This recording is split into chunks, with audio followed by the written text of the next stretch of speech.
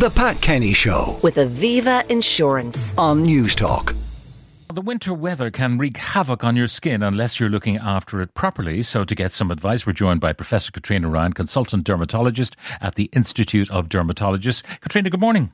Hi, Pat. How are you? I'm very well. Now, the winter comes and we are washed with nice, soft rain. So are we not being moisturised by nature?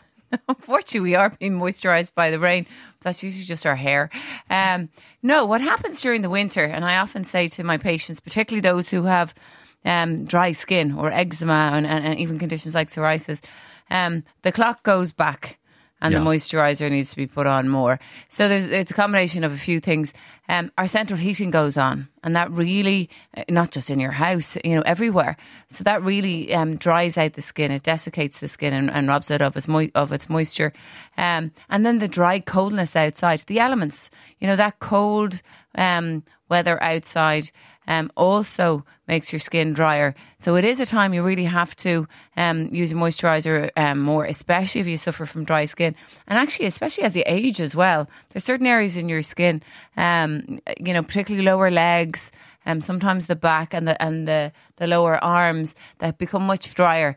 You lose some of the fat content of the outer layer of your skin as you get older, from about your 40s on. So using moisturisers that have fats in them can really help. Okay, and is that, if you don't do it, does that lead to itching, dry skin and itchy skin? It can. Now, I say all this and I don't put any moisturiser on my skin because my skin isn't particularly dry. So use it if you need to. If you're getting dry skin or your skin is getting a little bit itchy, take out the moisturiser, and it's needed much more in the winter months. Now, often I've heard it said that in the winter you need still to put on sunscreen, and I ask myself, why?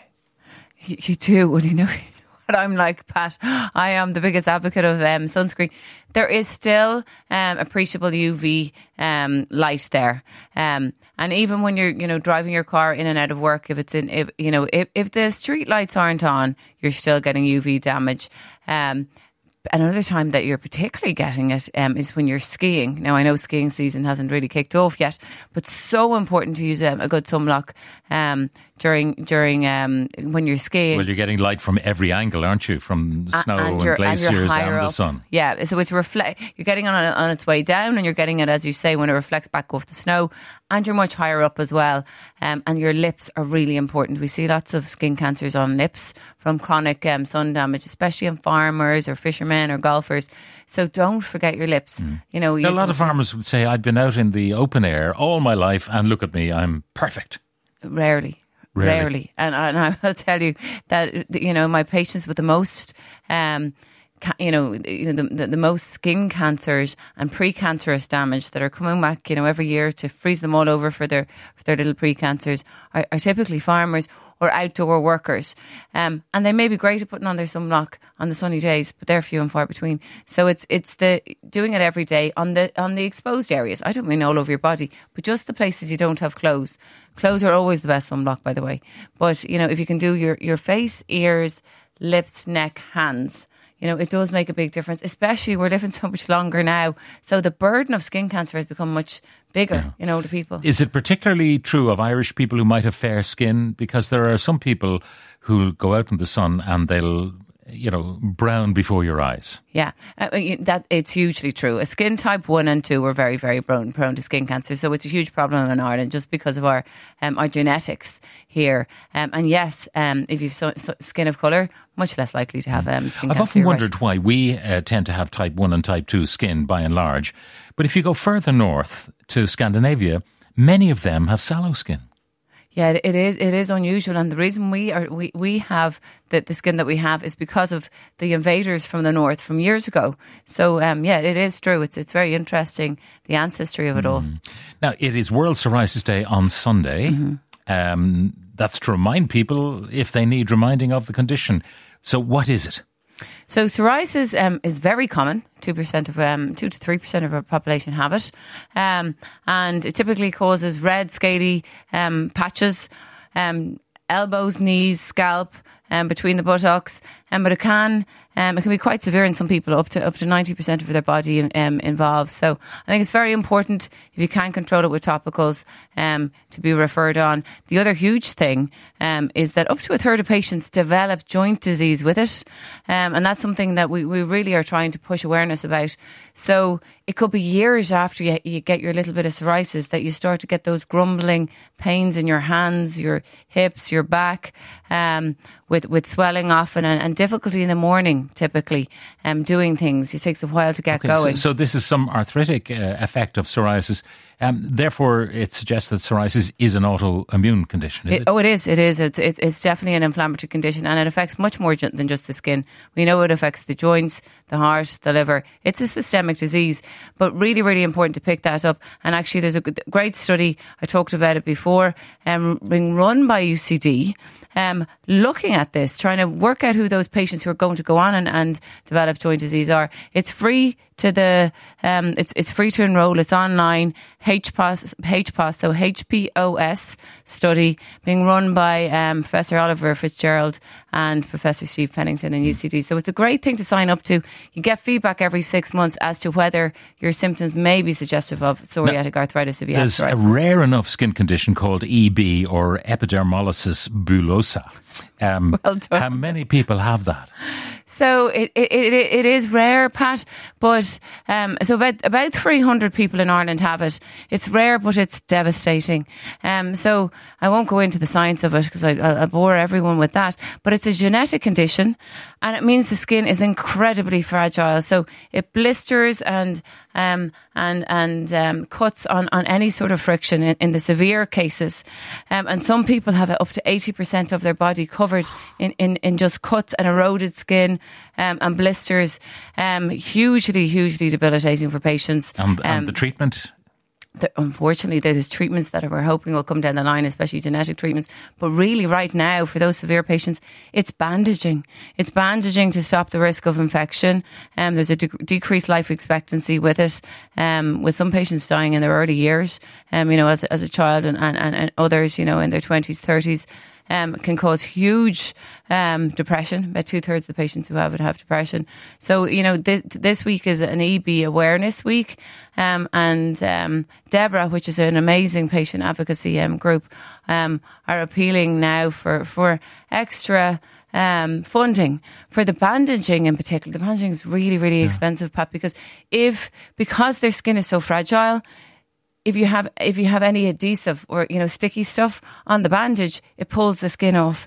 Everything will take the skin off these poor patients. So it's funding these bandaging and hopefully psychology services for these patients. A report from the University of Limerick has found that the cost to families of someone with EB is $130,000 a year. It's the cost, not necessarily to the family, but for the care of the patient. Yeah. And the issue is if you're somebody who doesn't have a medical card, these bandages are so expensive. So I think that's really what the call to action here is, to help fund bandaging, nursing care and psychological support. It is a devastating disease. It really, really is, and devastating for the families.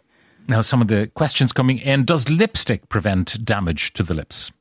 So lipstick can be very helpful, especially certain lipsticks nowadays, if they have moisturisers, inbuilt moisturisers in them. And some of them have SPFs. There's a great Irish group, Sculpted by Amy. She has sunblock in her lipstick. Okay. Which I thought was brilliant, especially for when people are on holidays and that sort of thing. But lipsticks can be helpful, especially if they have moisturisers and hyaluronic acid in them.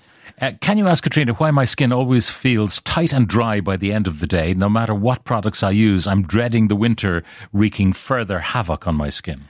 I think this patient isn't using enough moisturiser, most likely. Now, obviously, I'd have to see the patient, but it's really important that your cleansers and your soaps are cream based, so nothing astringent, so no detergents, and then look for words like ceramides or lipids or hyaluronic acid in your moisturiser. There's lots that you can get off the shelf in the pharmacies, and they don't need to be expensive, but it's all about trying to repair that skin barrier that's impaired in people who have drier skin or And it eczema. might mean applying moisturiser a couple of times a day, rather than just in the morning before you go out to work.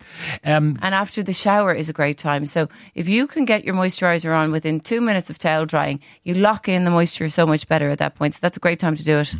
Nail pitting, can this be psoriasis? In early always is psoriasis, actually. There's another condition, alopecia areata, that can sometimes cause it. But nail pitting is typically indicative of psoriasis, and those patients have a slightly higher risk of developing the joint disease. So that patient should definitely sign up for the study at UCD. Another one, as someone who has psoriasis for 40 years, if a person can't control the stress in their lives, they will have continuous outbreaks. That's from Sean. Stress causing an outbreak of psoriasis. So absolutely. So in a big proportion of patients with psoriasis, stress can trigger flares. It doesn't cause the disease, but when you see peaks in the disease, I have certain patients that have been clear for ages. They arrive in, they're covered in psoriasis. They're going through a divorce or somebody died. There's a life event there. Yeah. Can you ask your skin expert, are salt rooms good for the skin? That's from Catherine. So salt rooms can be drying to the skin. I think it's very important how people really enjoy them. It's just important you can do all of these things. I've never been in a salt room. It's just humidified salty air. So it's just using your moisturiser when you come out of these any of these treatments. What's it supposed to do for you, salt room? It's to purify the skin. There's. Yeah, take a walk by the sea. Things with their skin. The things that people do. Can your guest recommend a good winter barrier cream for winter sports? I get terrible dry skin on my face from cycling and running in the winter. Well, the most important thing I want that listener to do is make sure they're using their sunblock every day. But there's lots of really good, and I think this is again trying to get lipids into it, into the skin. So. I love the skin ingredients, fats. It's got lots of ceramides in it. CeraVe, Cetaphil, Eucerin, everything that says ceramides on the front of it. Pestle and Mortar have nice ones too. There's so much. All you're looking for is that word ceramides and hyaluronic acid. It doesn't have to be expensive, Pat. People waste a fortune on skincare products, and often they're just paying for the package. The same stuff. And the skin expert asked her the name of the study again, please. That's the UCD study. So that's HPOS, HPOS. If you Google that HPOS study, you'll see, and you'll come onto the site, and it's great. And it's very easy to sign up. There's nothing else involved. Professor Catriona Ryan, consultant dermatologist at the Institute of Dermatologists, thank you very much for joining us. The Pat Kenny Show. With Aviva Insurance. Weekdays at 9 a.m. on News Talk.